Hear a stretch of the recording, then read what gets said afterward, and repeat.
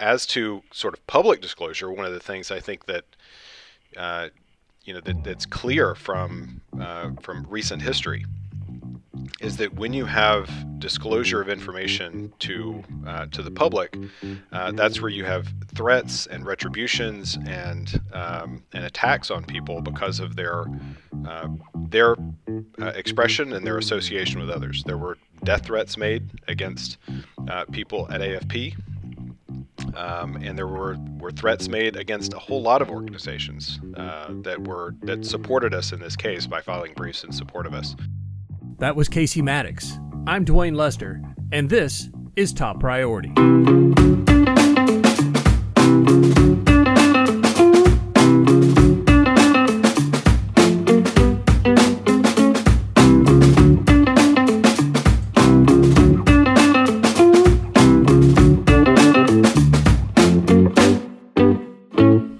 Hello and welcome to Top Priority, a production of the Americans for Prosperity Foundation's Grassroots Leadership Academy. I'm Dwayne Lester. Today's top priority is free expression. Specifically, we're going to be talking about a recent Supreme Court case that went in favor of free expression and Americans for Prosperity Foundation. We're talking with Casey Maddox. Casey is the Vice President of Legal and Judicial Strategy at Americans for Prosperity Foundation and a Senior Fellow of Free Speech and Peace at the Charles Koch Institute. In the following conversation, we talk about the origins of the case, and Casey explains how this may be the most important free speech case in the last 60 years. I hope you enjoy this conversation as much as I did. Americans for Prosperity Foundation made news not that long ago, winning a Supreme Court case. It was a First Amendment case. And to be honest, I know a little bit about it, but not as much as I want. And I would wager that a lot of the people out there who are interested in it are in the same boat. So Casey Maddox is joining us today. Thank you for taking the time. And would you mind going back clear to the beginning with how this case started, and then kind of just walk us through till the final verdict? Sure thing, Dwayne. Glad to be on. So the Americans for Prosperity Foundation versus Bonta, as the case was decided by the Supreme Court, is perhaps one of the most important now freedom of association and free speech cases that the Supreme Court has decided in about 50 or 60 years. It's that important. And I'll walk you through kind of how we got to this place and what the court decided. But basically about 7.5, 8 years ago, the Attorney General of California had decided that they were going to start demanding that charities that solicit in the state of California seek support from people in the state would be required to submit their IRS forms that included the list of everyone who had given over a certain amount to those organizations. And so they would have to submit those to the Attorney General of California. That was a unique request from California. That's not something that other states had been doing. And California also had a history, as we were able to demonstrate at trial in this case, of failing to keep those documents private. And so they had been disclosed to other people online. Hundreds of organizations had that experience where those had been the lists of their supporters had been disclosed. We challenged this along with a number of other organizations. There were actually two cases that the Supreme Court decided here: Americans for Prosperity Foundation versus Bonta and the Thomas More Law Center versus Bonta, and that's because there was another case that was moving along with us at the same time. There were some other cases that were also pending from other organizations concerned about this, and so the concern here is over what's often referred to as donor privacy, but it's really fundamentally a question of freedom of association or associational privacy broadly, whether people have the freedom to be able to associate around shared ideas and not have the government seek information about your associations and publish, in some cases, those associations for others who can then attack the people who are, for their exercise of those freedoms. And so that's what this case really was about. We won in the trial court after a full trial. which is relatively rare in First Amendment cases to have a First Amendment trial, but we had a full trial, had a very strong record that we were able to develop in the trial court, went to the Ninth Circuit where we lost, and the Supreme Court decided 6-3 in support of Americans for Prosperity Foundation and Thomas More Law Center, holding that that this was an unconstitutional demand being placed on us, and so we're free not to have to follow that requirement from California at this point. So help me understand, did they ever explain why they wanted this information? Because it is such an unusual request that other states aren't doing. How did they justify it? What did they say? It's a good question. So the justification for it has been trying to prohibit or ensure against charitable fraud. And a brief filed by 22 state attorneys general makes the point that, look, we're concerned, speaking for them, they're concerned about charitable fraud too.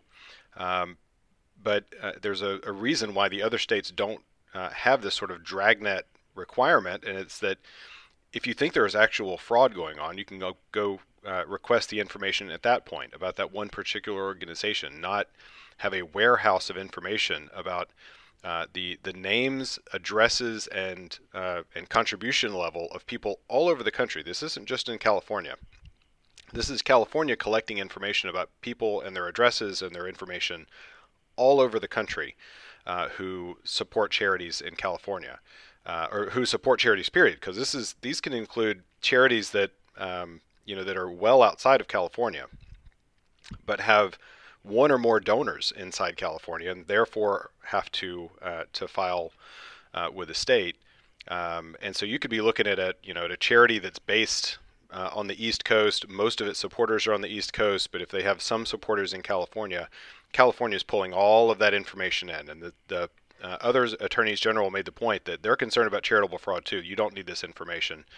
And as a matter of fact, at trial, it was clear that, as the district court had found and the Supreme Court noted, there's just no history of the use of this information for that purpose. So, that's really kind of what was at the core of this case. California was saying that they needed this information for prohibiting, for ensuring against fraud.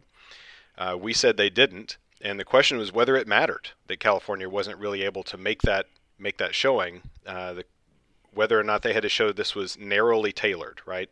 So prohibiting fraud is something that's a legitimate reason that government should be able to act. California had chosen to attempt to prohibit fraud by creating this rule, and the question was whether the means that they had chosen was actually narrowly tailored to the admittedly good end that they were attempting to accomplish. California said, well, we don't have to have it narrowly tailored. All we have to do is make sure that we have a good reason, and then we can basically do whatever we want. And the Supreme Court said that's not how it works. And so that's really kind of fundamentally how we won this case, and the importance of this case is that when you impose a rule like this, when the government imposes something like this, it can't just come up with a facially good justification. It has to actually show that the means that it has chosen to achieve that are actually tailored to achieving that interest and not too broad. Help me understand how donating to a charity is a First Amendment case. Because when you look at it at first, it's not as clear.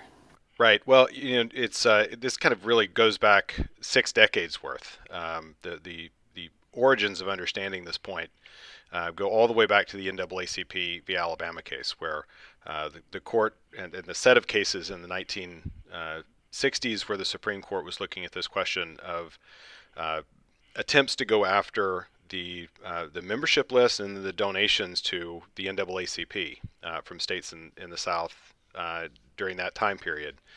And the Supreme Court said, look, you can't go and get their membership lists. And then the court also recognized that a list of the people who contribute to an organization is in many ways tantamount to the same thing. It's the list of people who support the organization. And so for the exact same reason that you have a right to say we have the freedom to associate without giving the government a list of all the people that form our association, we have a freedom to be able to associate around those ideas by contributing to them without the government having just the complete carte blanche to be able to demand the list of that information. So that freedom to associate is really kind of the core piece. There's multiple ways people associate. You can do it sort of in person, in an association, in your church, in your civic organization, whatever it looks like. It can also be financially, that people have bound together over a shared commitment and support that commitment through an organization. So it sounds like what you're saying is that as Americans, or as humans with natural rights, we have the right to gather together. We have the right to assemble without reporting to the government that we're assembling and who's actually assembling. When you take that a step further, you're saying that a list of donors is another example of assembly, and that the government does not have I don't want to say a right, but they have no authority to demand that list because it is a violation of the same rights that we have by assembling in person. That's exactly right. At just about every right that we have, there is at some level the government can assert enough of an interest and enough of a justification to overcome it. But what they can't do here, and what California was trying to do here, was to basically sort of brush the constitutional freedom aside completely, and say we have the right to just go gather all of this information, as opposed to, for example, if you think that a charitable organization is engaged in fraud, and you want to subpoena the information about that organization because you have a valid reason for believing that there is something going on, then they can certainly do that. But California had some of this information from a number of charities and was not even using it for this purpose themselves. And so it was clear that what was really happening was this kind of warehousing of information and then a frequent leaking of that information to other people. Let's set aside the constitutional rights aspect of this and just discuss the danger here. What is the opposition outside of just the constitutional rights aspect? What's the problem with the government having this information? Yeah, I think there's kind of a couple of concerns here, and I'll give you one example of an organization that I think really kind of brings this home. So one of the important things the Supreme Court said in this case is that disclosure to government officials alone can be sufficiently chilling. And that's something that most people believed was true of the way that the court understood the First Amendment, but it was helpful to have the court spell that out specifically here. What that means is, even if you're not talking about having to disclose to, or the government disclosing your information, your name, your address, who you contribute to third parties, it's still problematic in the sense that it will chill people in the exercise of their freedoms if they know that that list is going to be provided to the government. Say, for example, you've decided to contribute to the Communist Party, or some similar organization, right? There are obviously people who would be concerned that their name being on a list, even if it's going to be held by government officials, would put them in some kind of jeopardy. And so it's sufficiently chilling, and the government has to then justify access to the information. It can't just say, well, it's only going to the government, so you have nothing to fear. So that was an important piece of the decision. But as to sort of public disclosure, one of the things I think that that's clear from recent history is that when you have disclosure of information to the public, that's where you have threats and retributions and attacks on people because of their expression and their association with others. There were death threats made against people at AFP, and there were threats made against a whole lot of organizations that supported us in this case by filing briefs in support of us. And I'll give you one example of one of the groups that supported us, because so often this issue is perceived of as one of sort of one group of Americans who disagree with another group of Americans and would tweet negative things about you or would say negative things about you, right? And it's often perceived in those ways. There's a brief by the Citizens Power Initiatives of China, which is a C3 organization in the United States that raises awareness of human rights abuses in China. And the founder of that organization was actually at Tiananmen Square, lives in the U.S. And the point that he was able to make in his amicus brief is that, for an organization like that, if they provide the list of the people who contribute to that organization to the Attorney General of California, the worry isn't just that, one, that some, sort of teenage hacker in a basement somewhere might go access that information and tweet about it, and people may say negative things about you.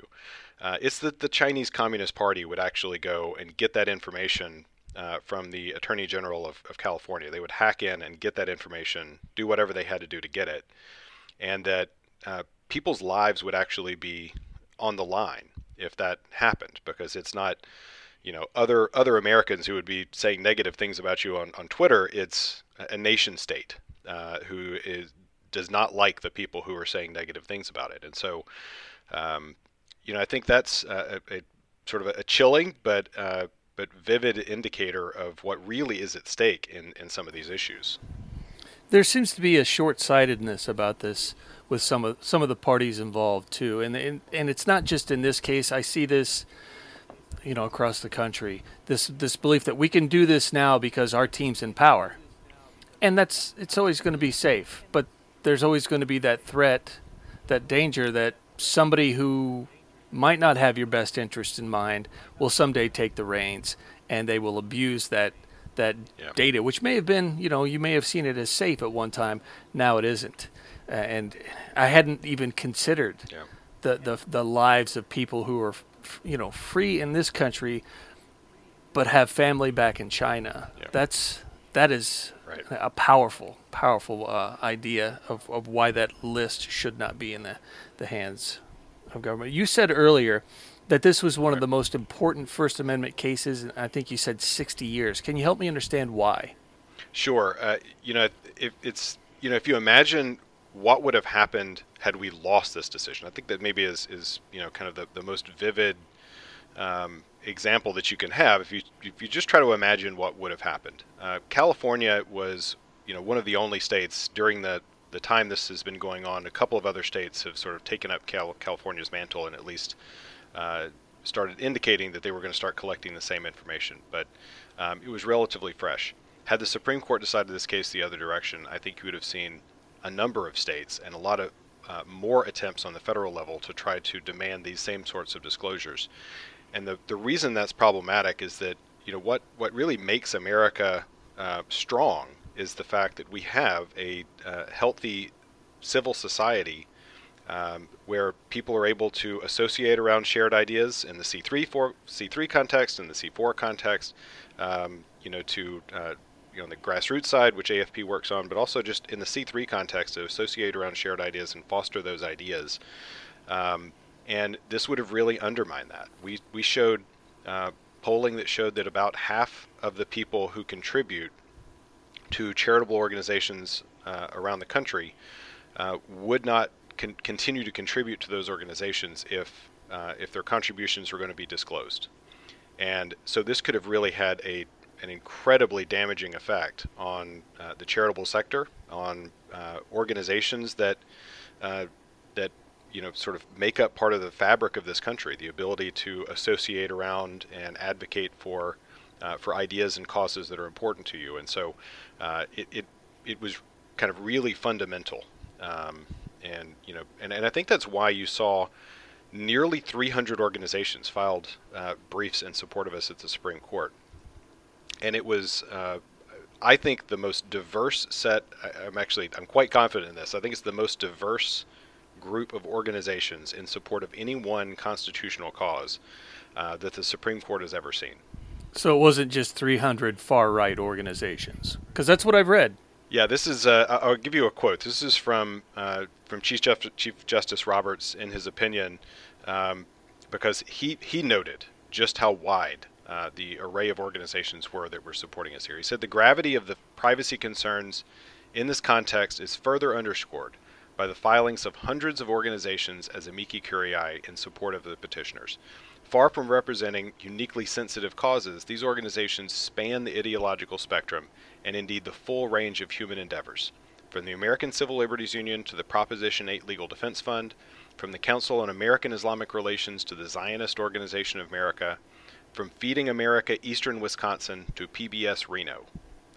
And I think that it really kind of demonstrates, we're talking about right-left, ideological enemies, and even organizations that you would think of as not ideologically, anywhere, right? Feeding America, Eastern Wisconsin. We had ballets, we had sorority sisters and nuns in this supporting us in this case. It was really an incredibly broad group of organizations, both politically and sort of, even things that you would think of as non-ideological, but understanding the importance of making sure that the people who support them not be outed and discouraged from associating around the causes that they support. Have you seen any kind of impact from this ruling already? We have. So New York State, for example, had taken a similar step as California. New York has announced that it is suspending that effort. So that's kind of the immediate first impact. I do think this is going to have a significant impact on the issues that our activists have worked on in the states, and at the federal government for that matter, where there are similar kinds of demands for information like this. And I think this decision calls into question the constitutionality of those demands in a way that we would have said that they were unconstitutional before. This helps us to be able to make that case much more clearly, that the Supreme Court has recently weighed in on this, and the demands that we fight against, the Constitution is at our back. And so I think that's going to have a significant impact. But the point I was just making, I think, is maybe the most important way I think this case will have an impact, particularly for grassroots in the time to come, is that we have so often been working to try to demonstrate the breadth of the concerns here, that this is not a right-wing concern, this is not just an us concern, this is a concern that people across the ideological spectrum and beyond have. And merely having the 300 or so different organizations from filing briefs in this case helps to be able to make that case going forward. When we see these sorts of demands come up in your state and at the federal level, we'll now be able to point to not just promises that there really are people who support us here, but dozens of briefs by hundreds of organizations that took the same position we did in this case. And I think that's going to have a lot of impact going forward. Thanks again to Casey Maddox for taking the time to talk to us about this important case. And if you have any questions about free expression or any of the other priority initiatives we've talked about, please feel free to send me an email at toppriority@afphq.org. And if you haven't left a review for the podcast, please take a few minutes and leave a review on whatever service you listen to us on. Until next time, take care, and we'll see you then.